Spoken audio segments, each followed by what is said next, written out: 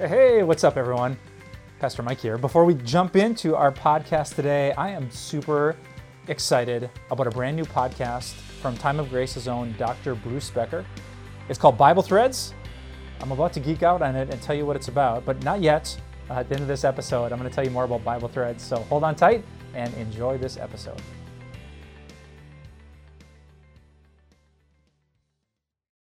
If organized religion was a social media platform, it wouldn't be a rising star like Snapchat or Instagram.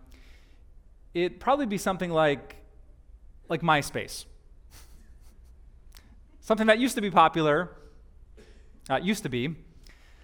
but not much anymore.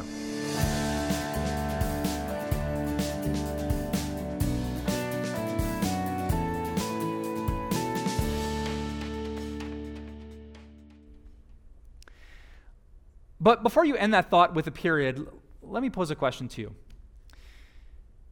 Have you ever seen anyone in any area of life achieve the highest level of excellence without organization?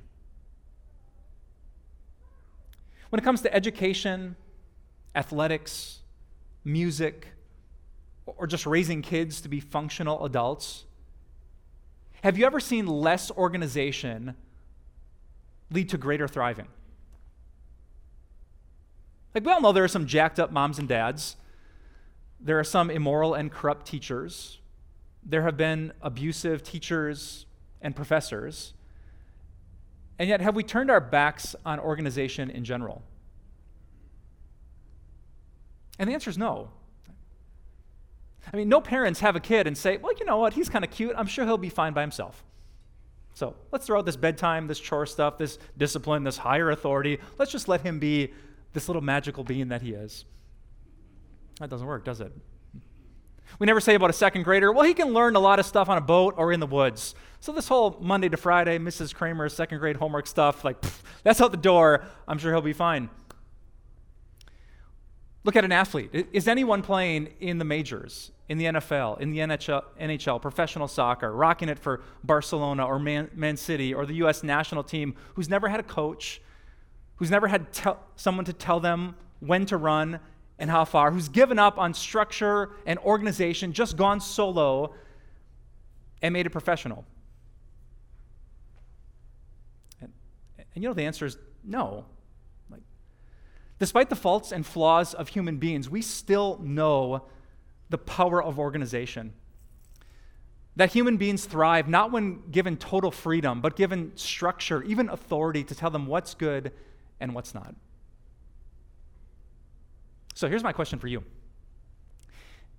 Is it possible that your faith is the same? That there's a level of spiritual maturity you will never have if you go solo? That there's a place that God wants you to get when it comes to your faith that you will never get to without organization and structure?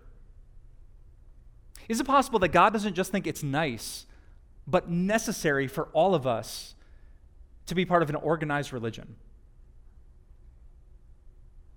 And if so, what about the stories we know?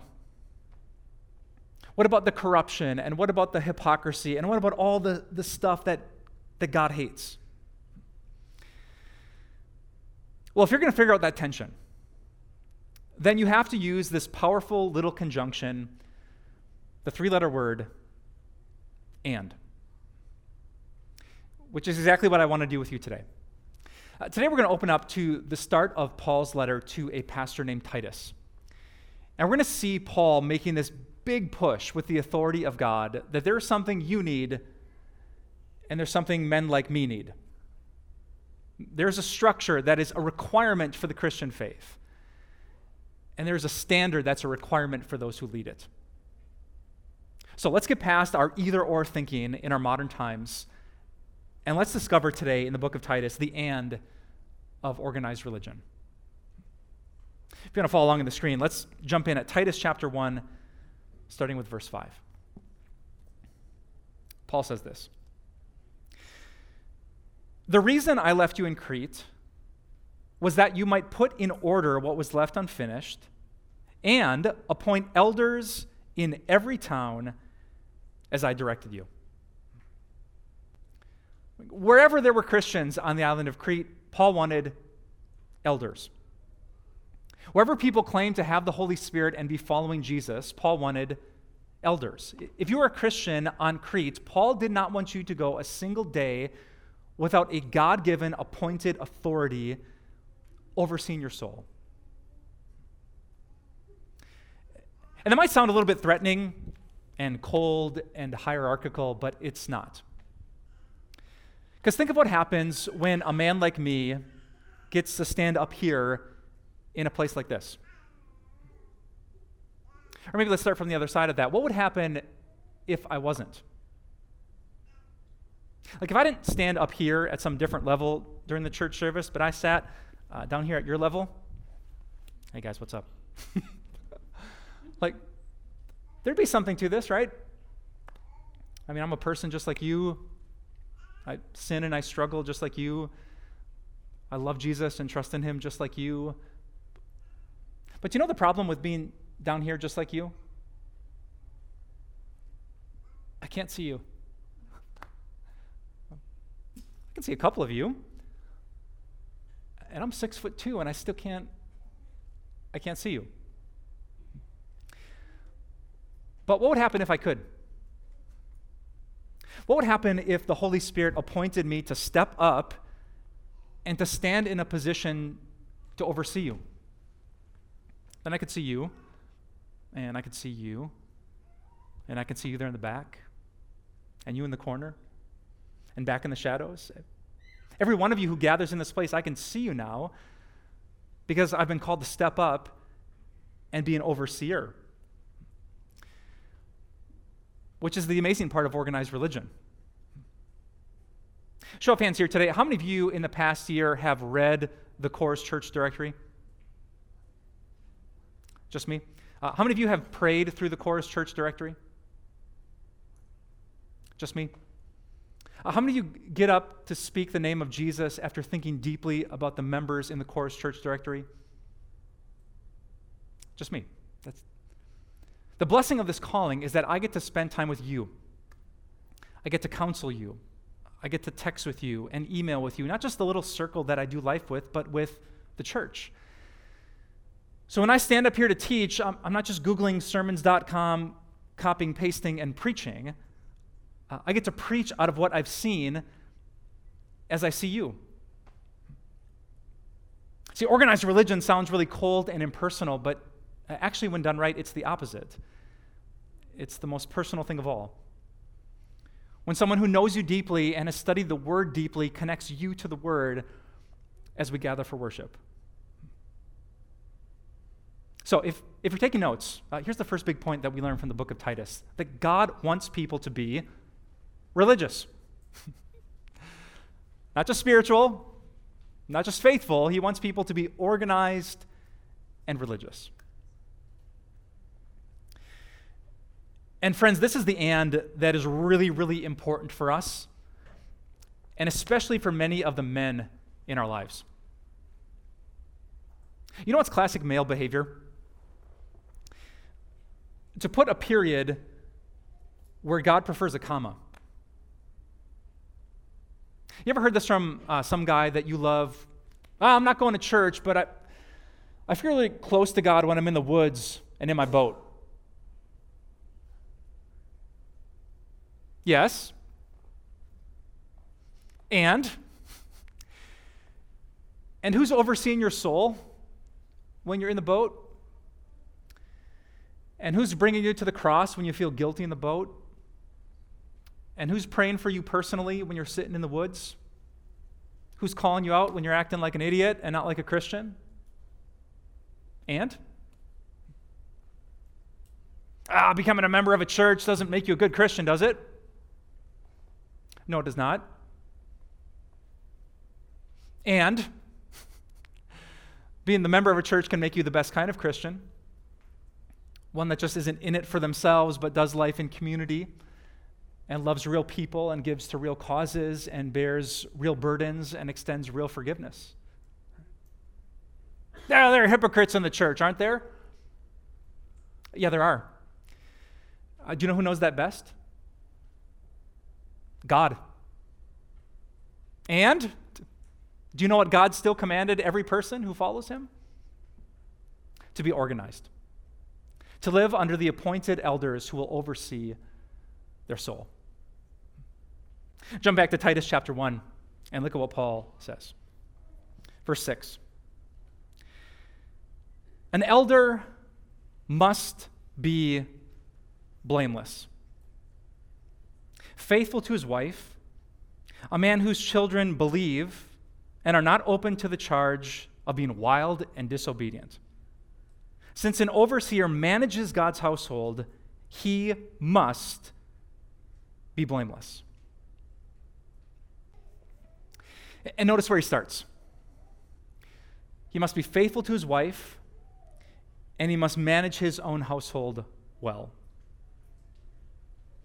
It's kind of interesting to me. Out of all the things that you would expect out of a pastor, like what would be on the top of the list, would you expect that? If he's married, he's got to be good at home, and if he has children, he has to manage them well. I was kind of wrestling with that thought this past week. Why would Paul start there? And I think the answer is this. Because a guy like me can trick people like you. Like an hour, 2 hours max on a Sunday, I could fake that all week long. But you know who I couldn't fake? My wife. Who sees all of me? The best of me, the worst of me, the Facebook me and the real me. If I'm not good at home, it's a true test of my character. Now, Kim doesn't have to laugh at my jokes, and normally she doesn't, right? But if she doesn't feel loved and cared for and safe, then I need to think about that first before I try to care for the bride of Jesus himself. If I'm trying to raise little kids who have different sins and struggles and gifts and talents, and I'm just in it for myself, you're messing with daddy's schedule, daddy's wants, daddy's needs. If my home is a me-first mess, how could I stand up in front of a church and say, you first, and make you blessed? And what happens at home is like this little microcosm of how a man will be in his church. Not perfect, he'll need loads of forgiveness, but if he can be selfless enough to make those few people feel loved, hopefully he can be selfless enough to make the entire church feel loved. It's one of the things I actually respect so much about Pastor Tim. Do y'all know Pastor Tim, the lead pastor of our ministry?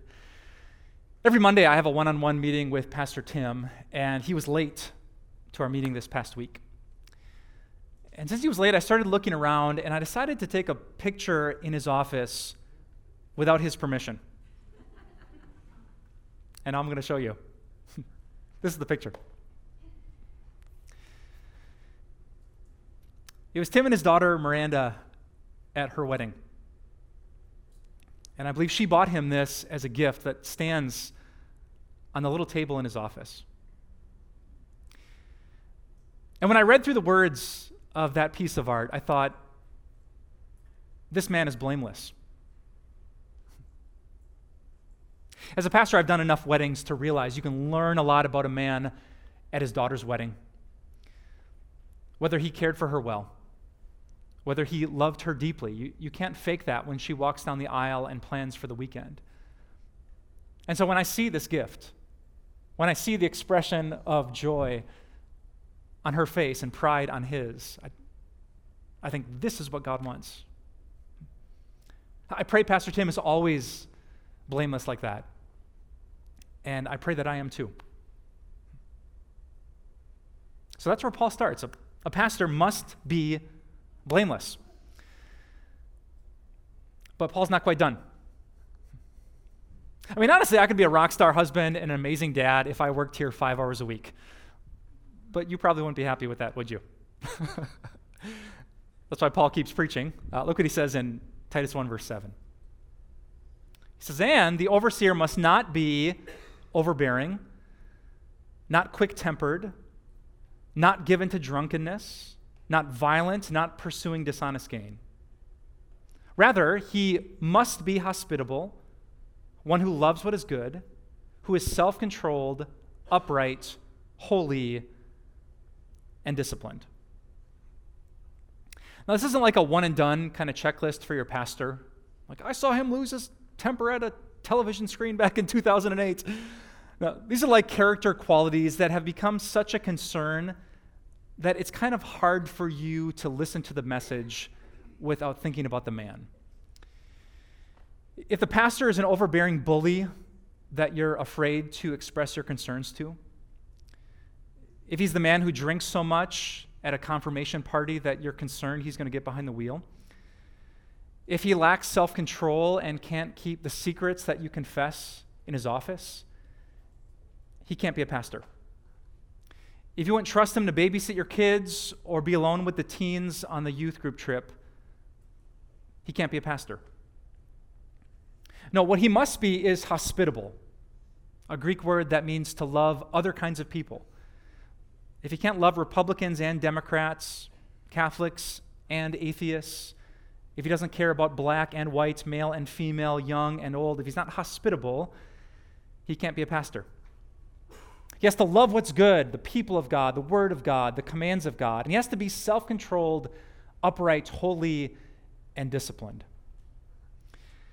Now, that's huge for your pastor because, as I said before, most of what I do, most of you don't see. In the Bible, the top things on a pastor's to-do list are study the Bible and pray for people, which normally doesn't happen with other humans around. Right? So I'm putting in dozens of hours every week doing those things, you hope, but if I'm not holy or upright, if I don't have self-control, well, I could put like Call of Duty on the big screen and grab a controller, and you could show up Sunday and, hey, I could preach another sermon. So you have to trust the pastor. You have to trust he's been faithful with your gifts. You have to trust he's going to guard your closest secrets. You have to trust him when you give him a church credit card. You have to trust him with the authority and responsibility of standing right here. And this is the end of Paul's teaching. He wants every one of you to absolutely be religious. But write this down. Paul also wants pastors to be righteous. Which is why today I want to ask you for a rather bold prayer.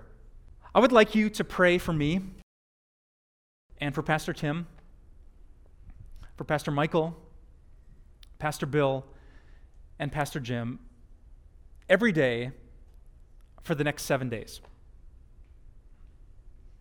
The 5 men that God has called to oversee this ministry, I want you to pray specifically for their integrity. Because here's what you know. If I became the next story, it would be a train wreck. Right? Our church has been blessed. Things have been growing. We have new partnerships and opportunities with television ministry and media. God has expanded our platform, which would be amazing for the message of Jesus and amazing for the work of the enemy. The bigger things get, the more ugly the fall. And it would take one drink too many, and I'm fine to drive. It would take one click that was discovered. It would take one stupid night and some flirtatious comment for it to all fall apart. It could take one lack of self-control on the soccer field where things would turn violent. It doesn't have to be 100 times. So pray. Pray that God is so good and the work of the Holy Spirit is so strong. Pray that our roots produce the fruit of self-control. So never, not today, not next week, not next year, not ever, ever, ever would we have to think, I wonder if he's worthy. But instead, as you gather as religious people, that nothing would stop you from clearly hearing the good news. Pray that we would be blameless. Because, friends, do you know what happens if we are? If you keep being religious and I keep being righteous, It means I can see you and you can hear me.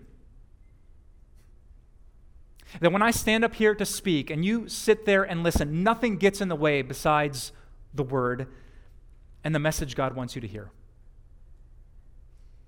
So that I can look out at all of your faces and I know what you've been through. I know about your fears as a mom. I know about your grief as a grandmother. I know you're battling a new disease and you're scared. I know you're worried for your son's spiritual health. I know you feel anxious when you come to church. I know you're dealing with grief in a whole new way. I know you've been through the divorce, the addiction, the abuse. I know you.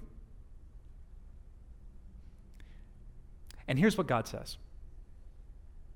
The God who appointed me to be here, to oversee your soul, that God says in the book of Titus alone that you're chosen.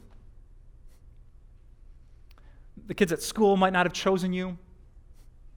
The girl at work might not have chosen you. Your husband might not have chosen you. The world might not have chosen you. But through Jesus, you have been chosen by God. You will walk out of this organized gathering knowing that you are chosen, and He will never leave you, and He will never forsake you. God has appointed me right here to tell you that you have a living hope, an eternal life through faith in Jesus Christ. That everything else in your life won't last, not your health, not your finances, not your best friendships or your closest family, but there is something that it cannot be touched or taken away, and that is the life you have with God. God has called and appointed me to preach to you grace today. Some of you feel like you don't deserve a place in God's family. You've messed up too much to be worthy of His love. But grace doesn't care how you feel. Grace is grace. It's the gift you don't deserve, but you still get because of Jesus. That's why we're here. That's why I guard my character. That's why you gather week after week. Because when we keep doing this, we get to experience a few moments like this final picture. This picture that I want to show you comes from the book of Ezra and Nehemiah. It happened at an organized gathering of religion about 450 BC.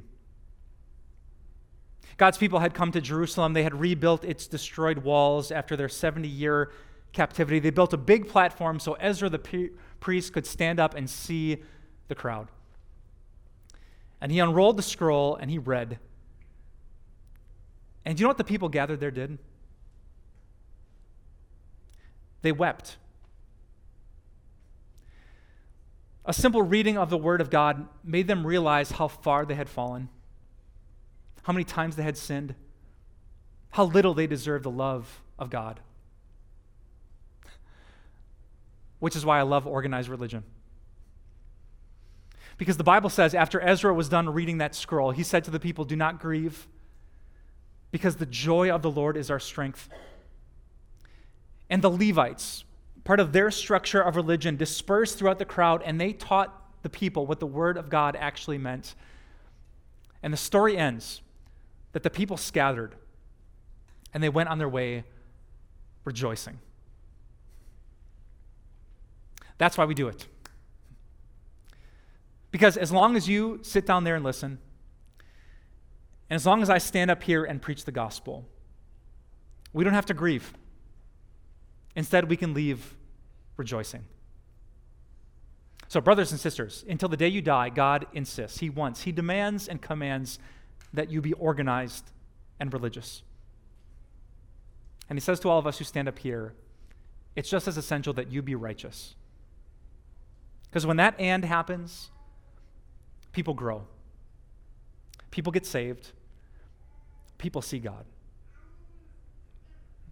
So let's pray. Father, thank you for this privilege of standing here and sharing your word. I thank you for the honor of overseeing people's souls and being such an integral part of their spiritual lives. On behalf of every pastor, every overseer, God, we are grateful and humbled by the opportunity. Heavenly Father, I know your heart is broken with what's happened in America. So many people have lowered the standard for their religious leaders and it backfired.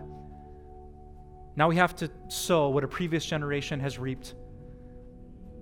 And so I pray for our church, God, that for the sake of someone's personality, we would never compromise integrity.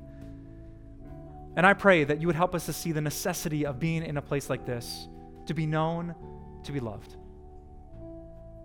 God, many people will find this odd. Many people will think it's weird. But help us to remember that excellence in anything, and especially in following you, happens when we gather here together. I pray today, God, for Pastor Tim, for Pastor Michael, Pastor Bill, Pastor Jim, and for myself. Help us to be rock star husbands, amazing dads, shepherds and pastors who give your people just a little glimpse of your compassionate, loving heart. Without you, God, we can't. But with the prayers of your people and the help of your Spirit, we can. So let it happen for our good and for your glory. We pray this all in Jesus' name, and all God's children said, amen. Did you know that you can experience the joy of God's presence every single day? It's true. The reason that Jesus lived for you and died for you and rose from the grave for you is not just so that you could go to heaven one day, but so that in this very moment, these three powerful words would be true. God is here. Those are my favorite three words in the whole world, that no matter what I'm going through, no matter what you're going through, that God is here and that God is with us. And that's why I would love to tell you so much more in this book that I recently wrote called 3 Words That Will Change Your Life. I might have just spoiled those 3 words. God is here. And in this book, you're going to learn what that means and why it matters so much for your day-to-day life. I would love to send you this book as a thank you for your best gift. And for a gift of $50 or more, I would love to include this. This is a brand new companion resource to 3 words entitled This. This is just a one-word concept that shows you how to seek and see God in the day-to-day moments of life. You'll see amazing pictures that I experienced in my life, in friendship and with family, with food and in nature, all these glorious ways that I could see a glorious God. My prayer is that through these 2 books, you can see God, know Him and love Him, so that these 3 words would change your life too, that God is here. Request your copies when you give by calling 800-661-3311, visit timeofgrace.org, write us at P.O. Box 301, Milwaukee, Wisconsin 53201, or text TIME to 313131 to give today. Time of Grace doesn't end here. We offer so much more. Visit us at timeofgrace.org. You'll discover resources to help you in your walk of faith. These include blogs, Grace Moments devotions, and our daily video devotionals. Connect with us on social media. Join our Facebook group where you'll meet a strong community of believers. Follow us on Instagram and get an inside look at our ministry. And if you need someone to pray for you, call us or submit a prayer request. Thank you so much for your support. We'll see you here again next week.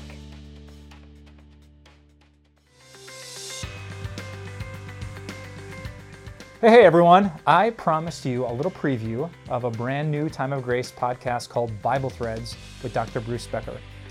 Bruce is one of my colleagues at Time of Grace, and he has an amazing gift of going deep into God's Word. I think all of us love the simple message that Jesus loves us, and He proved it at the cross. But there is so much when you really dig into the meat of Scripture, and that's what Dr. Becker does in this brand new podcast. So if you want to check it out with me, you can search for Bible Threads wherever you like to enjoy your podcasts. I guarantee it's going to be worth your time as we find these amazing treasures that God has put into His Word. Oh, one more quick thing. And our friend Amber Albee Swenson, almost messed up your name out there, Amber. She has a great podcast called Little Things that I've actually been listening to for years. She's a faithful woman of God with a lot of great insights and a passion to teach people. So wherever you get your podcasts, make sure you check out Bible Threads with Dr. Bruce Becker and Little Things with Amber Albee Swenson.